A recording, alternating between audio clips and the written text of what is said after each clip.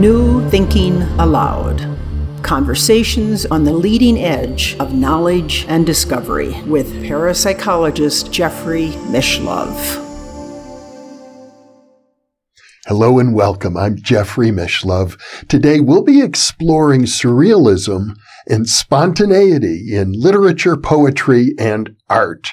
My guest is my dear cousin, my first cousin, Zach Rogo. He is an author, editor, and translator of 20 books or plays. His most recent book of poems is called Irreverent Litanies, and I think we'll get him to read a few of his poems during this interview. His other books of poetry include Talking with the Radio, poems inspired by jazz and popular music. His play, Colette Uncensored, co-authored with Laurie Holt, had its first public reading at the Kennedy Center in Washington, D.C., and has subsequently been performed in Berkeley, California, and in London. He is the editor of an anthology of poetry from the United States called The Face of Poetry, published by the University of California Press. He has also translated 2 books by the godfather of the Surrealist movement, the French poet and artist André Breton.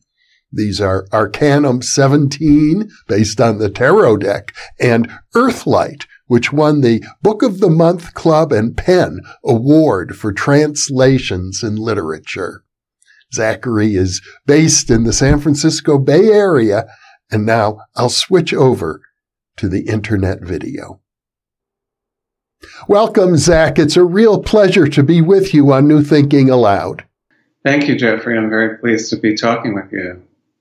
We're going to talk about spontaneity in literature, poetry, and in art, and of course the Surrealist movement, which you've studied because of your translations of the works of André Breton. I think some of our viewers won't know what Surrealism really is all about, what it means. Maybe we could start with a definition.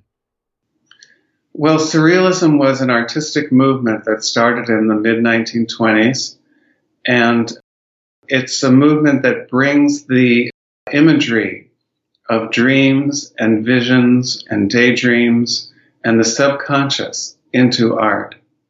How does it differ from some of the other artistic movements of the early 20th century? Well, the Surrealists were very interested in psychology. André Breton, who you just mentioned, who was the leader of the Surrealist movement, he actually visited Sigmund Freud on his honeymoon in Vienna. And so he was very interested in psychology, and they were particularly interested in the spontaneous creations of the human brain and how spontaneity could bring forth a kind of creativity and a depth of expression that couldn't be accessed by more conscious or self-conscious art. I think many people will be familiar with the work of Salvador Dali. His art pieces have, I think, sold billions of dollars worth. And he's probably the most popular of the Surrealist visual artists. Yes, Dali was a founding member, I believe, of the Surrealist group. And Dali was probably the most iconic of the Surrealists because he created these images of dreams and fantasies that are unforgettable. But actually, Dali ran afoul of the Surrealist leaders, particularly Breton, because he was quite successful. He made a lot of money, and the Surrealists were very much political radicals who didn't believe that art should be a money-making enterprise. And so there was a point where Breton actually expelled Dali from the Surrealist movement. And there was kind of a trial where all the Surrealists got together. And Dali showed up for the trial wearing layers and layers of clothing, coats on coats on coats, in a very Surrealist manner, with a thermometer sticking out of his mouth, and said, I'm sick, I can't attend. And Breton said, no, we're going ahead with the trial. And in the course of the trial, Dali stripped off one by one all of these garments until he was down to his underwear by the end of the trial. And they still expelled him from the Surrealist movement that day because of his. Well, it wasn't just his money making, but he politically did not align with the Surrealists because they were very much progressives and radicals, and Dali was apolitical, verging on right wing, I would say. I seem to recall that he supported the fascists during the Spanish Revolution or Civil War. He was not unfriendly to them. Yes, correct. That is correct. But it's very interesting that the Surrealists had such a structured organization, a hierarchy, with André Breton as sort of the godfather. Some people called him the Pope of Surrealism. So what was so ironic about the Surrealist movement was that here were some of the most creative artists and writers of the 20th century, and yet they were in this rather cult-like movement where they got together every afternoon. I mean, this, I think, was part of the fun of the Surrealist movement. They would get together at a cafe at the end of the day, and they would all report on their Surrealist adventures, which sometimes involved just walking around the streets of Paris and having random encounters with people or objects. And but they had to report back every day about what they were doing. And if you were doing something that wasn't approved by the Surrealists, like, God forbid, writing a novel, that provoked the ire of Breton and the other members of the group. I seem to recall, however, correct me if I'm wrong, that Breton's most famous work was a novel. That's true, yes. He kind of backtracked on that. You know, he wrote the book Nadja, which is a wonderful book about exploring Paris and encountering people at random. They were very much believers in the random and coincidence. Breton once talked about the one light of coincidence, and they believed that chance and coincidence was one of the fundamental principles, though those were fundamental principles of art. I'm not aware of any other movement that encompassed both the visual arts and poetry and literature. Well, that's a very interesting point. I'm trying to think now. You could say symbolism, which was a precursor of Surrealism. The symbolist poets, such as Baudelaire and Rimbaud, were very much inspirations. And there was also a symbolist movement in art that included, for example, the spiritual artist Odilon Redon, who you may be familiar with. The symbolists were also visual artists, though their visual art is much less well known than the Surrealists, but worth looking into if you're a fan of the visual art. Breton is a very interesting figure. You've translated 2 of his books, and he, as well as the other Surrealists, had a deep interest not only in esoteric culture, mysticism, coincidence, but actually, to my understanding, even an awareness, a serious awareness of psychical research and scientific parapsychology. They were very interested in that, yes. And Breton had an encyclopedic knowledge of the occult. And one of the books I translated of his is called Arcanum 17, and it's named after the card, the star, in the major arcana of the tarot. So he was very interested in tarot. He was very interested in psychics and seers, people who predicted the future. He was very interested in alchemy. So, for example, there was a game the Surrealists had that they played a lot of games together. That was one of the things that they did. They had some wonderful games that they made up. And they had a game called One and the Other. And One and the Other was based on the idea in alchemy that everything contains the seed of every other thing in the universe. And so what they believed was that you could describe any one thing by any other thing. So what they do is a group of people would get together, and one person was it, and they would leave the room. And then the other people would think of a thing. In the most famous example of this, the group thought of the idea of a lit match, like you'd strike a match. And Breton was it, and he went out of the room, and he thought of a different thing. He thought of a lion. And so Breton comes back into the room, and the group says, okay, describe a match. But Breton had to describe it as if it was a lion. But he didn't tell them what it was he was thinking of when he was describing. And he said, I am thinking of a match with a mane of fire. So I thought I would read a poem maybe that relates to this. And it's kind of a guessing game. So I ask your viewers to play along with the game. So I'm going to describe something using a completely different set of images. I'm going to switch here to my other glasses for a second. I want your viewers and you, Jeffrey, to guess what the other thing is that I'm actually describing. I think it'll make sense once I start, okay? I'm thinking of a cloud you can put on a chain and carry in your pocket. I'm thinking of a cloud of shining steel. I'm thinking how no two clouds are identical. I'm thinking of a cloud that slides over a box and rips its seal. I'm thinking of a cloud with jagged edges that can open a door. So I'll give everyone a minute to guess what that other thing is that I'm actually describing. Jeffrey, do you want to take a guess? The image that comes to mind is something like a hunting knife with jagged edges. Well, you're close. You're close. But think about, I'm thinking of a cloud with jagged edges that can open a door. What do we usually use? Well, a key, of course. Right, a key. Okay. So here's another one. I'm a wish that starts as a tiny egg. I'm a wish that crawls first and then grows wings. I'm a wish you can only see at night. I'm a wish that leaves trails on the darkness. So what do you think I'm really describing? What's the other thing I'm describing? Maybe something like a glowworm or an insect that glows. Right, a firefly. A firefly. Yeah. Mm-hmm. I'll read one more like this. Okay.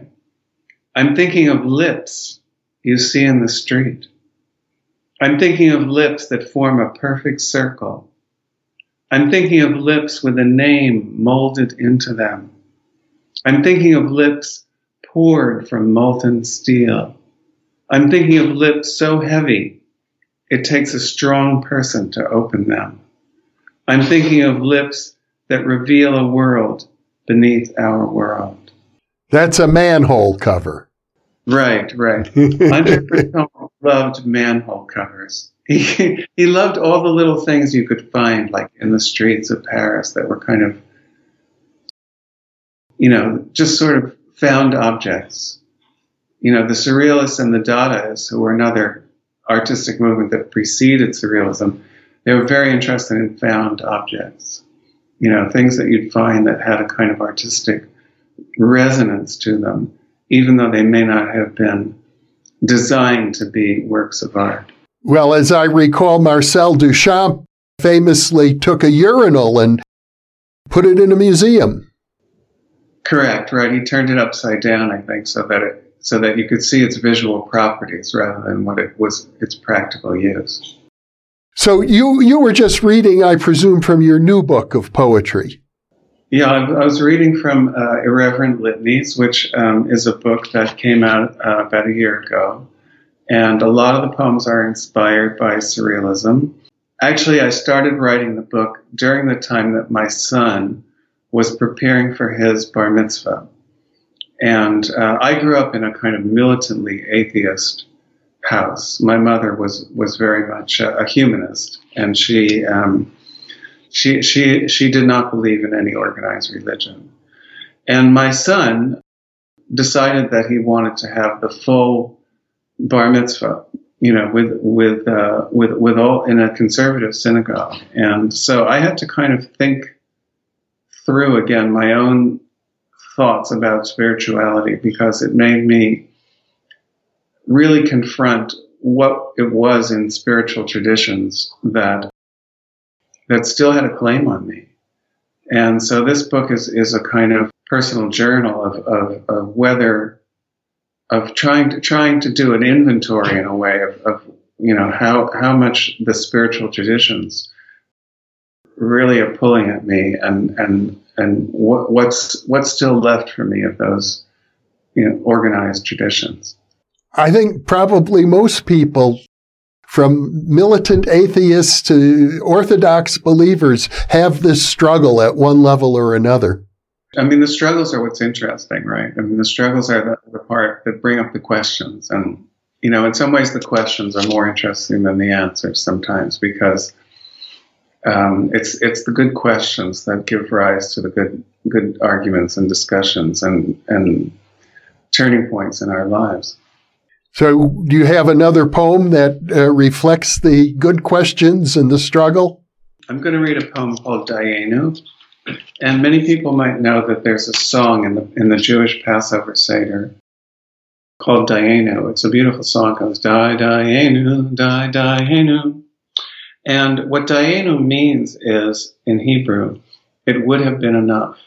So in the song it says, if God had just led the Jews out of slavery, that would have been enough. If God had just parted the Red Seas, that would have been enough. If God had brought manna down from heaven, that would have been enough.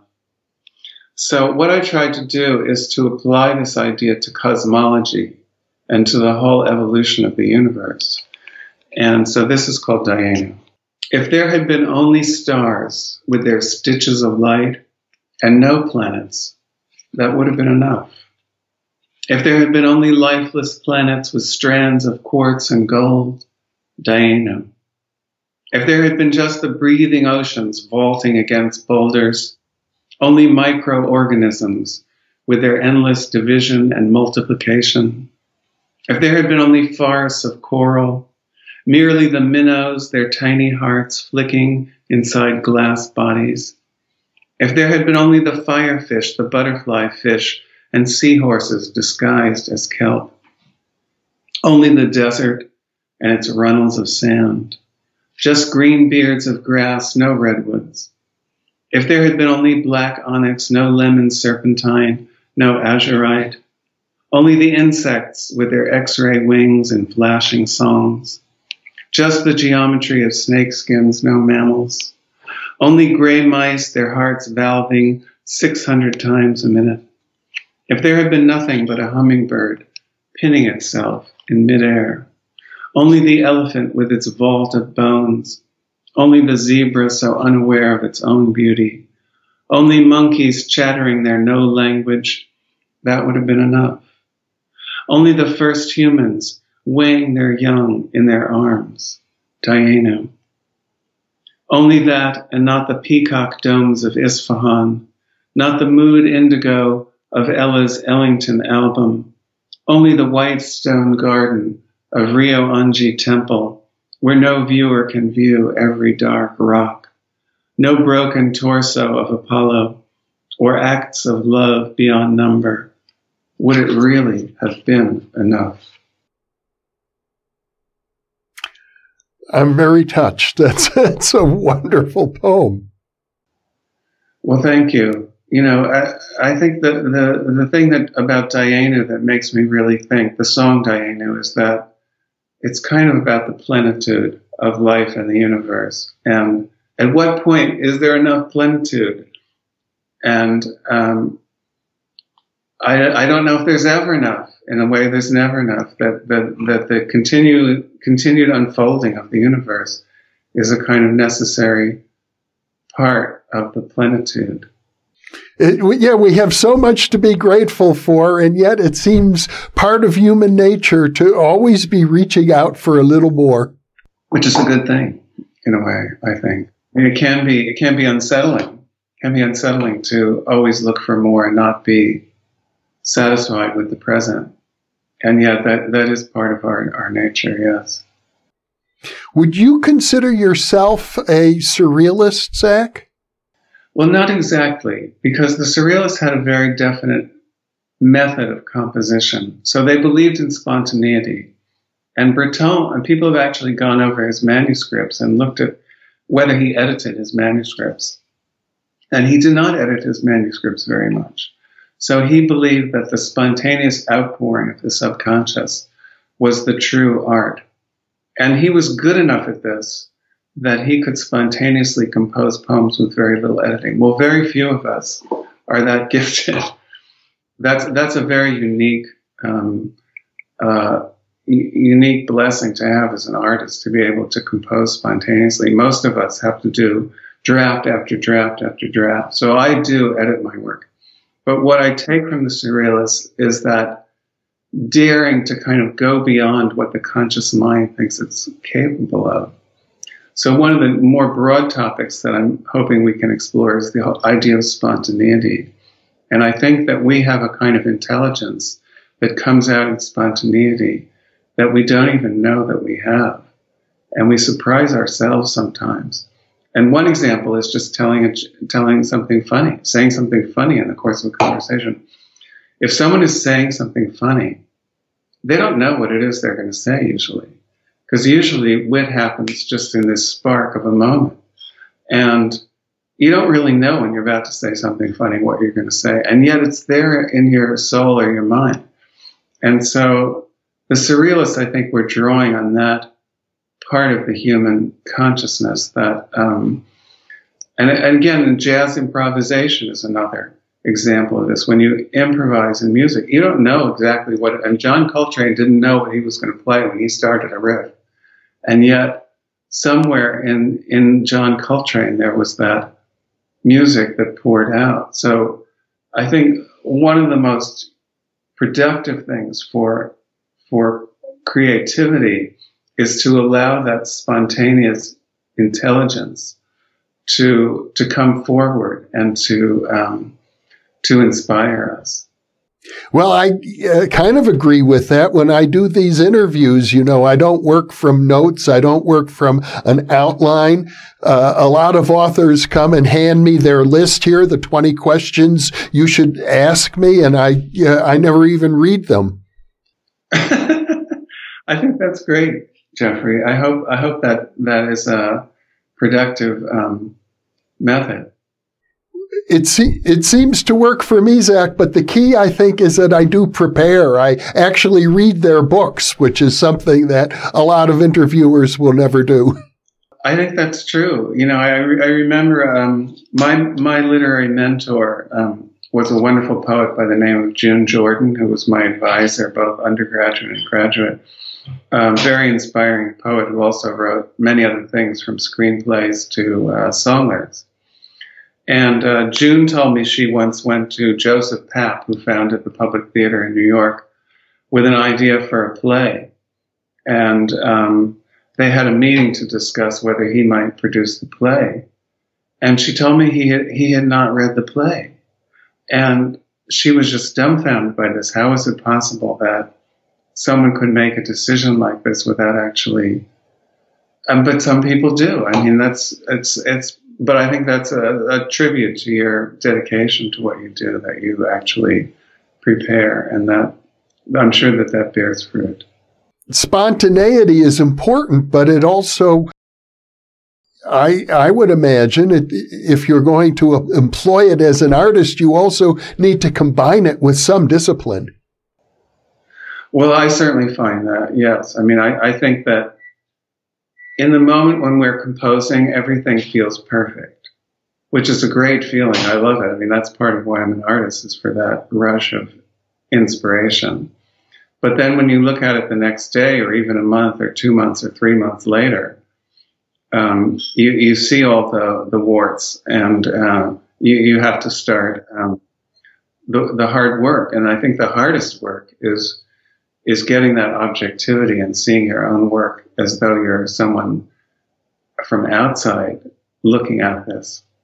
It's kind of why I really like the idea of the muse, the Greek idea that there were muses that inspired artists. Because if you think about the art as not coming from you, but coming through you, and that it's some other force, call it the muse, that sends the art to you, then you become less possessive about your own artwork, and you're more willing to edit, because you feel like you're your job is to make the work as good as it can possibly be, rather than to make it the way you want it to be, if that makes any sense. Well, I'm mostly accustomed to writing nonfiction, and it's very different than the kind of work that one would do as a poet. One of the really good nonfiction writers I interviewed recently, Dean Radin, whose books are quite popular, and I asked him, "What's your trick to writing?" And he said, "Well, I usually edit my books 20 or 30 times before they go to the publisher. And when I edit them, I try to think about, what would my mother say? Would my mother, who is completely unfamiliar with this field of study, would she follow what I'm trying to accomplish here?" But I imagine that when you're editing a poem, you have something very different in mind. Well, I do agree with Dean Rader that there is a reader out there that you're thinking about, yes. And you want that reader to get what it is that you're trying to communicate, because all art is communication. I think some artists forget that sometimes because they get so enraptured with the inspiration and their own inspiration that they sometimes forget the other side of the relationship, because art is a relationship between the artist and the public who are receiving it and enjoying it and interacting with it. So I do think about that. I do think, is someone going to get what it is I'm referring to here? Or is there a better word I could use that would communicate this? That people, but you don't want to compromise your own vision, though, because so much of what I do as an artist, and probably what a lot of artists do, is express their own personal vision. So there's a tension there that it's a tightrope that you're constantly walking. And yet that's part of the fun, I think, of being a creative artist, is thinking about those questions. How do I satisfy myself as an artist and feel like I've done the best I can? And yet, how do I communicate to someone who may not know anything about the topics that I'm talking about? What would a 12-year-old girl in a village in Pakistan make of my poem? Would she understand this poem? So not necessarily my mother, but somebody completely on the other side of the world. Or what would someone in 100 years make of this poem? Would they understand it? Is that important, whether somebody 100 years from now would know what I was talking about? There is a field of study called hermeneutics, which I think has to do with this idea that when you try to interpret or translate a work of literature, it's going to be looked at differently depending on the culture and the perspective of the interpreter. Well, that's very true. That's very true. And when you work as a translator, as I do, you see that, because there are certain things that are nearly untranslatable. I'm trying to think of Breton's work of examples like that. I mean, there are references that are so well known to French people that Breton might mention a neighborhood in Paris, and it would have a very definite resonance for somebody. If he says the 5th arrondissement, everyone knows that's the Latin Quarter. But if you say the 5th arrondissement, to most people here, they would think, oh, well, maybe that's Paris. It wouldn't have the same visual memory, for people. So, yeah, it's true. I mean, everyone brings their own life experience to the artwork as well. I wonder if before we close our interview, you wouldn't mind reading a few more of your poems. Sure, yes. Well, this poem is a little bit inspired by Breton, because it's a kind of, I was talking about how the surrealists sort of pour out their work, and it's a kind of almost like a stream of consciousness. So this poem is a bit like that. It's called Credo. And Credo, a credo is a belief system. In Latin, the word credo means I believe. I believe that gravity is a temporary condition. I believe that all forms of blue cheese are sacred. Why else would they call it gorgonzola? I believe that dental assistants get so moralistic about flossing because their work brings them terribly close to God. I believe there are such people as spiritual healers, and they are overpaid. I believe in a radical democratic equality where your cousin is entitled to listen to Neil Diamond. I believe that anyone who contributes to the extinction of a species should spend 10 years in the jungle surviving on gathered plants. I believe that designated hitter is an abomination. I believe that there are alternate realities where Paul Klee would be considered a photorealist. I believe that all nations and ethnic groups have a right to self-determination in order to make their own disastrous mistakes. I believe in a universal treaty of human population reduction that every country will participate in proportionately. Easy enough to negotiate, right?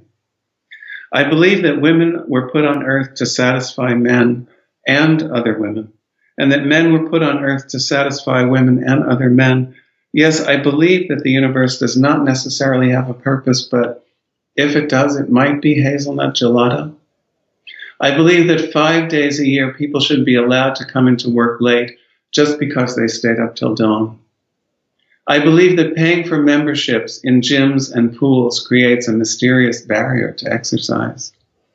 I believe that those who obey every rule should hike to the North Pole in stiletto heels. I believe that love is the most perfect thing and therefore not practical for humans. Wait, I don't believe the second part. I believe that music is the most supreme speech and that speech is the most supreme music. I believe all languages are spattered full of moonstones, jaspers, star rubies, and jade. I believe that poems should end before their readers start to think about their next meal. And I believe in the power of beauty to redeem all things, especially broken snowmobiles, highway entrance ramps, and airport bathroom sinks that censor your hands, praying for the water to flow. Well, I see why you call it an irreverent litany. Yes, well, this poem is a litany in the sense that every line begins with the same phrase, but it's irreverent in the sense that it sort of questions a lot of widely held beliefs. Your poetry is really wonderful, Zach. I'd be very happy if you'd read one or two more. There was a period when I was commuting. I live in San Francisco, and for many years I commuted down to Silicon Valley, as so many people did. There's an incredible flow of traffic of people commuting down on Highway 280 or 101 towards Silicon Valley, although right now it's very much different. And it's a beautiful commute in some ways. It's visually beautiful, and yet there's something very paradoxical about being part of this massive flow of cars going in one direction in the morning and the other in the afternoon. So I wrote this poem in response. It's called Fossils and Fuels, the Evening Commute. The traffic on 280 laps up gas as it lashes around the hills above the Crystal Springs Reservoir. The oncoming headlights form a Nile of fireflies. Ahead, taillights brighten like blown embers. Each bubble of music chases the one in front, double digits of lanes, and all of them saturated. As the coastal mountains lean toward the setting sun, the rays transform the water into a matador's suit of lights. It's beautiful, the evening commute. Beautiful as a bullfight. I've been on that highway many times during the decades that I lived in the Bay Area, so it certainly captures the feeling of riding on 280. It's a wonderful highway, actually. Yes. I mean, it is such a strange thing now that we're in this period in history where we're still dependent on fossil fuels, but we know that era is coming to an end. And it's just a strange kind of split consciousness to have, that we're part of this moment where we're despoiling the earth to a great degree, and yet we know that we have to turn the corner on that. Well, not only that, the truth is that the petroleum fuel source isn't going to last forever. And not a lot longer. So, I mean, it's possible that cars will exist in a different context, but many things are going to change, as we know. And unfortunately, that's already happening. You know, even the auto companies, I think, know it's already happening and are moving in that direction. I've been driving an electric car for 5 years now. Oh, that's great. That's great. Can you read one more, Zach? Maybe I'll read a sonnet. You know, sonnets are very old-fashioned, but I do love the sonnet. And one poet who was a great master of the sonnet was William Wordsworth, the poet of the English Romantic period. And I think in many ways the Romantic period was a kind of forerunner of our own time, because it was the beginning of when industrialization was shaping the world so radically that people were reacting against it, and people like Wordsworth and his circle of artists were moving back to the countryside as a way of escaping from the degradation of industrialization. And so I wrote a sonnet for Wordsworth because he was so good at the sonnet, and this is about some things that I think Wordsworth would identify with. It's called If Wordsworth Were Alive Today. Wordsworth, if you were here alive today, in cities of dittoed apartment blocks, identical as soldiers' grave white rocks, what would you think of us? What could you say of glaciers turned to ghosts, herons robed in oil, and gyred tides of polyethylene that leatherbacks mistake for jelly's sheen? I wonder if you'd fly from all this spoil. Or would you dive into the present mode, denounce steam coal, fracked veins, the dollar trap, take a day job as an art custodian, and maybe teach yourself software to code a write-your-own romantic poem app, while nights you learn to cook Cambodian. So I was kind of imagining that Wordsworth, what would he do if he were alive today?